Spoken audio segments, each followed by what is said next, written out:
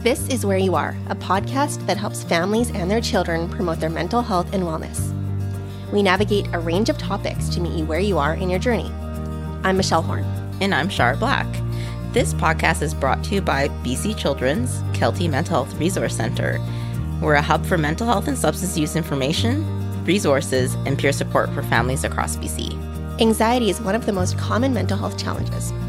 Today on Where You Are, we focus on what anxiety is, typical symptoms, and common situations children and youth experience anxiety. Our hope is that you'll take away an understanding of why it happens, and most importantly, what you can do to help your child manage their anxiety. Later in the episode, I'll be speaking with a parent about their family's experience with anxiety. But first, Shar will be speaking with Dr. Sandra Clark. Thanks, Michelle. I'm really looking forward to exploring anxiety at a deeper level with Dr. Sandra Clark. She's a clinical psychologist working at BC Children's Hospital with expertise in the assessment and treatment of anxiety disorders. She also provides support to parents around a number of issues, including parenting strategies and behavior management. She's the co-author of the Taming Worry Dragons series, which includes a number of manuals for helping anxious children and youth. Thanks, Dr. Clark, for joining us. We like to start every podcast with a mindful moment, and I'm wondering if you're able to lead that for us today. Absolutely. We do a mindful arriving activity with the parents for the parent groups that we run here at Children's Hospital, so I'm happy to do that. We'll start and end with the bell. We want you to begin by sitting comfortably in your chair with your feet flat on the floor, your back upright, shoulders relaxed, and your hands resting in your lap. Allow your eyes to close if you feel comfortable, or if you prefer, just find a spot on the floor and gaze softly downwards. Start by noticing the physical sensations in your body. Your feet touching the floor, your back on the chair, where your arms and hands are. Now bring your attention to the fact that you're breathing. And bring your spotlight of attention to the movements of the breath in and out of your body. You don't need to change the breath. Just follow how it goes naturally. If your mind starts to wander, as minds tend to do, just gently guide your mind back to your awareness of the sensations of the breath. And you may need to do this again and again. And when you're ready, you can slowly open your eyes, refreshed, arrived, and ready for this moment.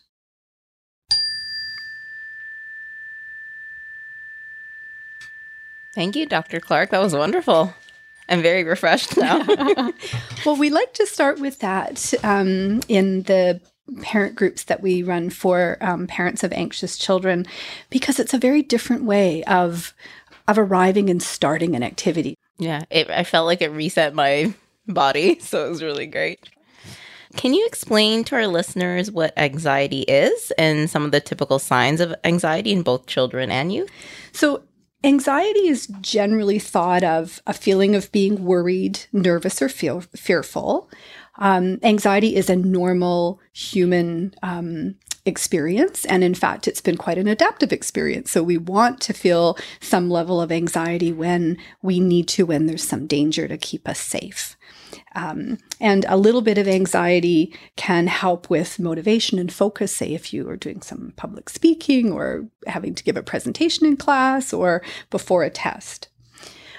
What happens with anxiety is essentially three things. So we first have a response in our body. So we notice perhaps our heart starts to pound, we might feel shaky or jittery, and our body is essentially getting ready to deal with the danger that would have been presented. And it puts our body into what people commonly know as the fight, flight, or freeze response. So, and then we have often a thought process that goes along with that. Oh, this must be something terrible happening. So we have some kind of worry thought that essentially goes with that. And then we have an action or a behavior. And often in kids and teens, it's avoidance. resistance to doing things, procrastination, tantrums, crying. So anxiety has these three components. Are there any other signs and symptoms that are related to more physical symptoms that parents might miss? Absolutely. Stomach aches are probably one of the more common things that happen for kids. Headaches is one. Crying, irritability, difficulty falling asleep. And in your work with children and youth, what are the most common worries they express to you? The common ones include any kind of change to a routine or an activity, going to new activities, starting new class, new school, for example, not doing well enough in school. So whether it's sort of self-perceived expectations.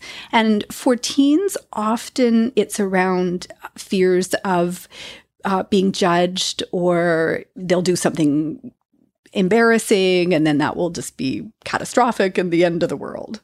And so we all know that, as you already expressed, that children and youth all experience some form of worries and anxiety. But at what point do you tell parents and families that they should actually be concerned with their level of their children's worries? When kids are experiencing some of those symptoms I discussed earlier in terms of the headaches, stomach aches, excessive question asking, reassurance, procrastination, avoidance, those things are happening a lot of the time and more intensely than warrants the situation, and for a longer period of time, often that's the time to think, maybe I should seek some outside help. And what would this support typically look like? So often it's really ensuring that parents have that kind of help and support, and knowing what they're experiencing is really quite typical and common. So that's the first thing. The second thing for kids whose anxiety is more extreme and more excessive than typical, the main therapy approach is an evidence-based treatment called cognitive behavioral therapy, or CBT. And it is really considered the first line treatment. And they learn the C parts, the cognition, the thoughts. I'm worried mom and dad may not pick me up on time. Something terrible will happen if I trip in the hallway and someone will laugh at me. So really exploring those anxious thoughts, and then those associated physical sensations and behaviors. And then learning to shift those thought patterns to something more realistic, more balanced, learning strategies to calm the body down, and then facing anxiety-provoking situations in a stepwise way. So that's essentially what cognitive behavioral therapy is, the treatment of choice as a first line. Some kids need medication, and that's really to help reset some of the physiological sensations that kids have, where their anxiety is so high, they, for lots of reasons, just can't take advantage of the cognitive behavioral therapies.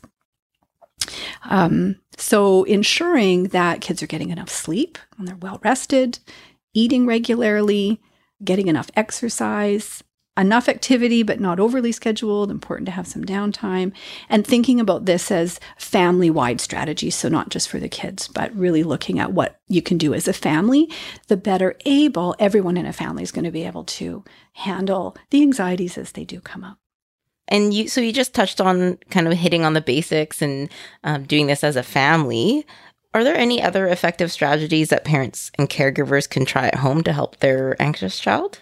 What we know about anxiety is it essentially has a contagion to it. So if kids are anxious, it creates a lot of anxiety in families. And a lot of that is because of the micro movements in our bodies and our faces that kids and parents pick up from each other. So learning some of the mindfulness skills we're finding is one really helpful strategy, so that parents are able to respond in a more reasoned, thoughtful way, as opposed to the reactive, my child is anxious, this is terrible, and then that anxiety feeds on the child's anxiety and things. So the mindfulness strategies and skills are very helpful for parents. And then you mentioned this contagion piece. I kind of wanted to jump to parents, actually. So parents can often experience their own anxiety. What tips do you have for them? I think for parents to use the anxious behaviors in their child as a way to know there's something their child's not able to cope with in that particular moment. I happen to have been one of those parents that had an anxious younger child. So I was the parent with the child clinging to my leg when I tried to drop him off at preschool and early elementary school. And it's hard as a parent to see your kids in distress, but to know they're going to be okay. So I have a young child too, and I feel like I get anxious sometimes and have to watch what type of behavior I'm kind of presenting to them. Do you have any comments around how parents should model behavior? Absolutely. It's a balance between being empathetic and supportive and modeling confidence that your child will be okay. The tendency is, don't worry. We don't want our kids to worry. So really giving kids an opportunity to just talk about what's going on for them. And then knowing as a parent, anxiety is a false alarm. There isn't a danger. They're going to be okay. So modeling confidence. Anxiety does come up quite often within times of transition, such as heading back to school. Could you provide some specific tips for families whose children experience back to school anxiety?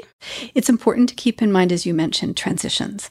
So often anxious kids also are worried about school finishing and summer holidays. So you think it's a wonderful time. We're all looking forward to these family vacations or not being in school. And for anxious kids, that too can be a time of transition. So having parents really know they may not be super enthusiastic about the holidays you've planned or the camps you've put them in, but that's their natural tendency. It's a time of transition. And again, listening to them and helping them get through that. Great. Thanks for making that point.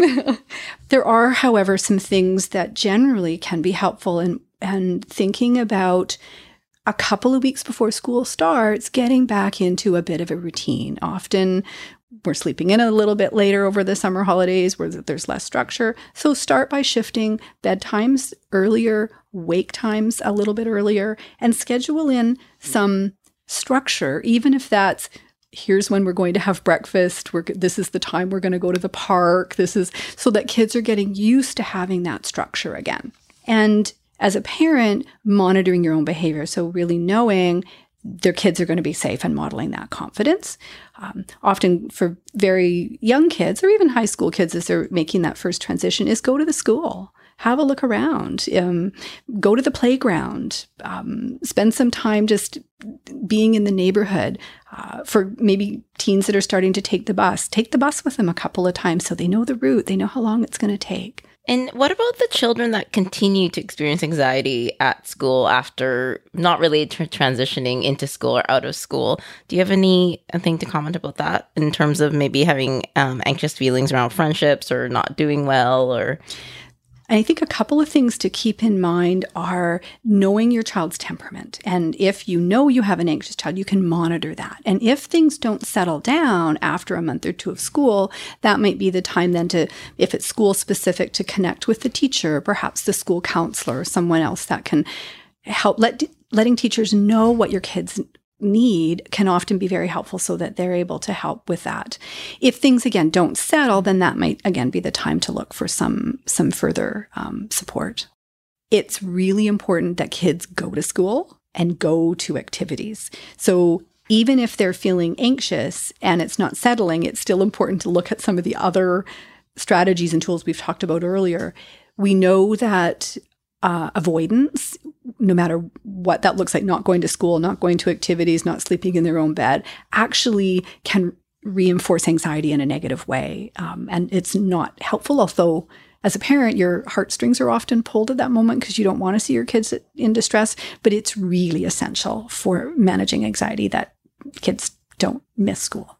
What are some anxiety resources for children and youth that can be helpful with managing anxiety? One of the first things that I like to say is, as a family, look at your own resources internally. So you as a parent, what are your strengths as a parent? How do you manage things? What are the strengths in your kids? So really looking at your family's functioning and system, and what are the things that are going well that you can build on. That's really important, as opposed to recommending a whole bunch of books that people think, oh, I should read all these things. It's like, read the book of yourself and your family and how you can help support your kids.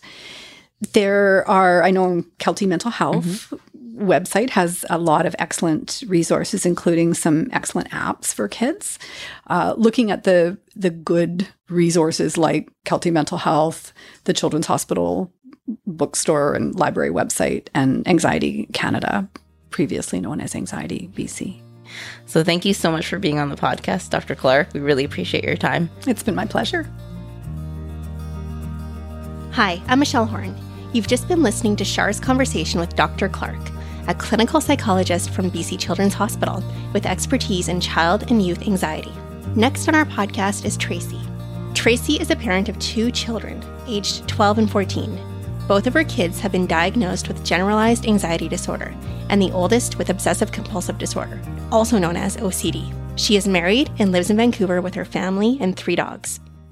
All right, so Tracy, thank you so much for joining us today on the podcast. Thanks for having me. Just to start things off, can you tell us a bit about your family's mental health journey related to anxiety?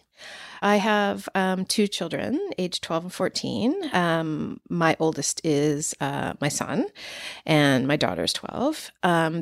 She's going into high school this year. Both my children have general anxiety disorders, and my son was recently diagnosed with OCD. I think my son got diagnosed probably when he was in grade 4, and my daughter a few years ago. And what were some of the first kind of signs and symptoms that you noticed that you thought might be anxiety before diagnosis? With my son, there was a lot of separation anxiety. Then it started getting lots of issues around sleep. So he was so anxious about not getting enough sleep that he couldn't sleep. And so there was a lot of pacing around the house all night. He would, feel sick and be shaking. It just fed itself, and it got to a point where we pretty quickly realized that it was something that we couldn't manage. With my daughter, a lot of her issues with anxiety were around food, which of course raised a lot of alarms with a young girl not wanting to eat. She got quite sick with pneumonia and was sick for a long time, and she somehow related that to food. So, it was her anxiety, but what it manifested in was issues around eating and will what I eat make me sick. There was a lot of tears about going to restaurants. She would only eat what I made her. Is it safe? Will it make me sick? Looking for constant reassurance. And we know that like some level of anxiety is kind of normal and happens with all children. For your family, how did you kind of decide that it was kind of time to seek out extra support? I'm not sure what exactly it was with my son that made us take him. We went to the GP, and our GP talked to him and said, I think we should do a referral to the mental health unit. How do you feel about that? And I was like, great. We need help. And it was certainly becoming, like anxiety does, an issue for the whole family, because anywhere we would go, he would watch the clock and he wanted to get home because he wanted his wind down time for sleeping. So it started to take over everything. And then when my daughter started having issues around food, I think, part of what we'd gone through with my son made it very obvious that, this is anxiety, and this is something that we need help with. And after your children received diagnoses, what were the treatments or supports that your family found most useful? Well, there was a few things. Both my children have done individual therapy, like CBT, fear ladders, that sort of thing. I think the thing that was most helpful for our family, because certainly it took us a long time to realize that the anxiety was an entire family issue. It's it's something that your child has in sort of air quotes, but it certainly becomes something that affects everyone. So I think for our family, the thing that made the biggest difference was parenting workshops with parenting children with anxiety. That was huge. They go to therapy for an hour a week, and it's great, and they leave with homework, but they're with you the rest of the time. And it's pretty easy to undo what they're doing in therapy and fall back into the same patterns. And parenting kids with anxiety is really counterintuitive to parenting and what you learn about parenting and how other people are parenting and probably how you were parented. It's very, very different. Can you speak a bit more about that? What are some ways that it is counterintuitive? When you think of parenting, you think of support and reassurance and sort of protecting your children when they're younger from the world. And with children with anxiety, I mean, they need to be supported, but they need to be pushed. Mm-hmm. Dr. Clark talked quite a bit about that too when we were interviewing her about some of these things that feel how you want to protect your children are actually reinforcing anxiety, right? But I imagine as a parent, that's really hard to push your children to do something they don't want to do. When you see a child in distress, you want to help them and you want to protect them. And the immediate feeling is, I want to make this better. So if they are begging you, please don't make me, I don't want to. I mean, my daughter would beg us to not go to restaurants. She would be hysterical. And taking a child who's shaking and white as a sheet because it's very physical, to a restaurant and trying to baby step through that. I mean, it's so hard. And sometimes it's like, why are we doing this? Because let's stay home. We're forcing her to do something that's making her physically ill. And you need, as a parent, to understand what's going on with anxiety, what's going on in their brain and their body, to be confident that what you're doing is the right thing, because it feels really wrong. Yeah, for sure. Yeah, Dr. Clark spoke about that as well too, and what you were mentioning before about anxiety, really it not just being the child, but it's something that affects the whole family, and it can almost be contagious within a family, because then you get anxious about going out as well too, because you're worried about what might happen with your children. And she spoke a bit about the importance of parents just modeling kind of confidence and kind of staying calm. I'm wondering if that's something that resonates with you and your family's experience, or if you can speak to that. Yes. So definitely, the mindfulness part of it, in realizing how it's making you feel. So, I mean, that was one of the things that I've really taken away from it, is when my children's anxiety starts rising, how it starts physically affecting me and my body language and how I'm talking. And there is going pretty quickly to, oh my God, here we go again. Or, oh, I thought we were done with this for a while. For sure. Yeah. Another thing that we hear often is a lot of kids struggle, particularly when it's times of transitions, the start of a new school year or vacations or moves or whatnot. Has that been something your family has experienced? And is there anything different that you do to tackle those specific transition times? I think we see it come up sort of even on holidays, like summer holidays, winter holidays, the anxiety sort of dip down and then start sort of ramping up as we're getting towards going back to school. I think part of what we find too in our family is when we get more unstructured. So over the holidays, trying to keep a bit of a structure with what time we wake up at and stuff like that. But yeah, we certainly see my kids are starting to understand more what they need to feel well emotionally and mentally. For other families who are walking a similar journey or might be right in the thick of it right now, do you have any kind of final words of wisdom? If you have a child that's struggling with mental health, whether, anxiety, or you have to reach out for help, and you have to think of it as any other medical issue that your child is having. It's something that needs the right care. Well, thank you so much for being on the podcast today. You're welcome. You can visit our website, keltymentalhealth.ca, for a number of anxiety resources, including the ones that Dr. Clark mentioned today. If you have any questions or comments, email us at keltycentre@cw.bc.ca. For each episode of Where You Are, go to keltymentalhealth.ca/podcast and hit subscribe. You can also catch us wherever you listen to podcasts. We hope you'll make us a go-to resource to promote your family's mental health and wellness, from where you are to where you want to be.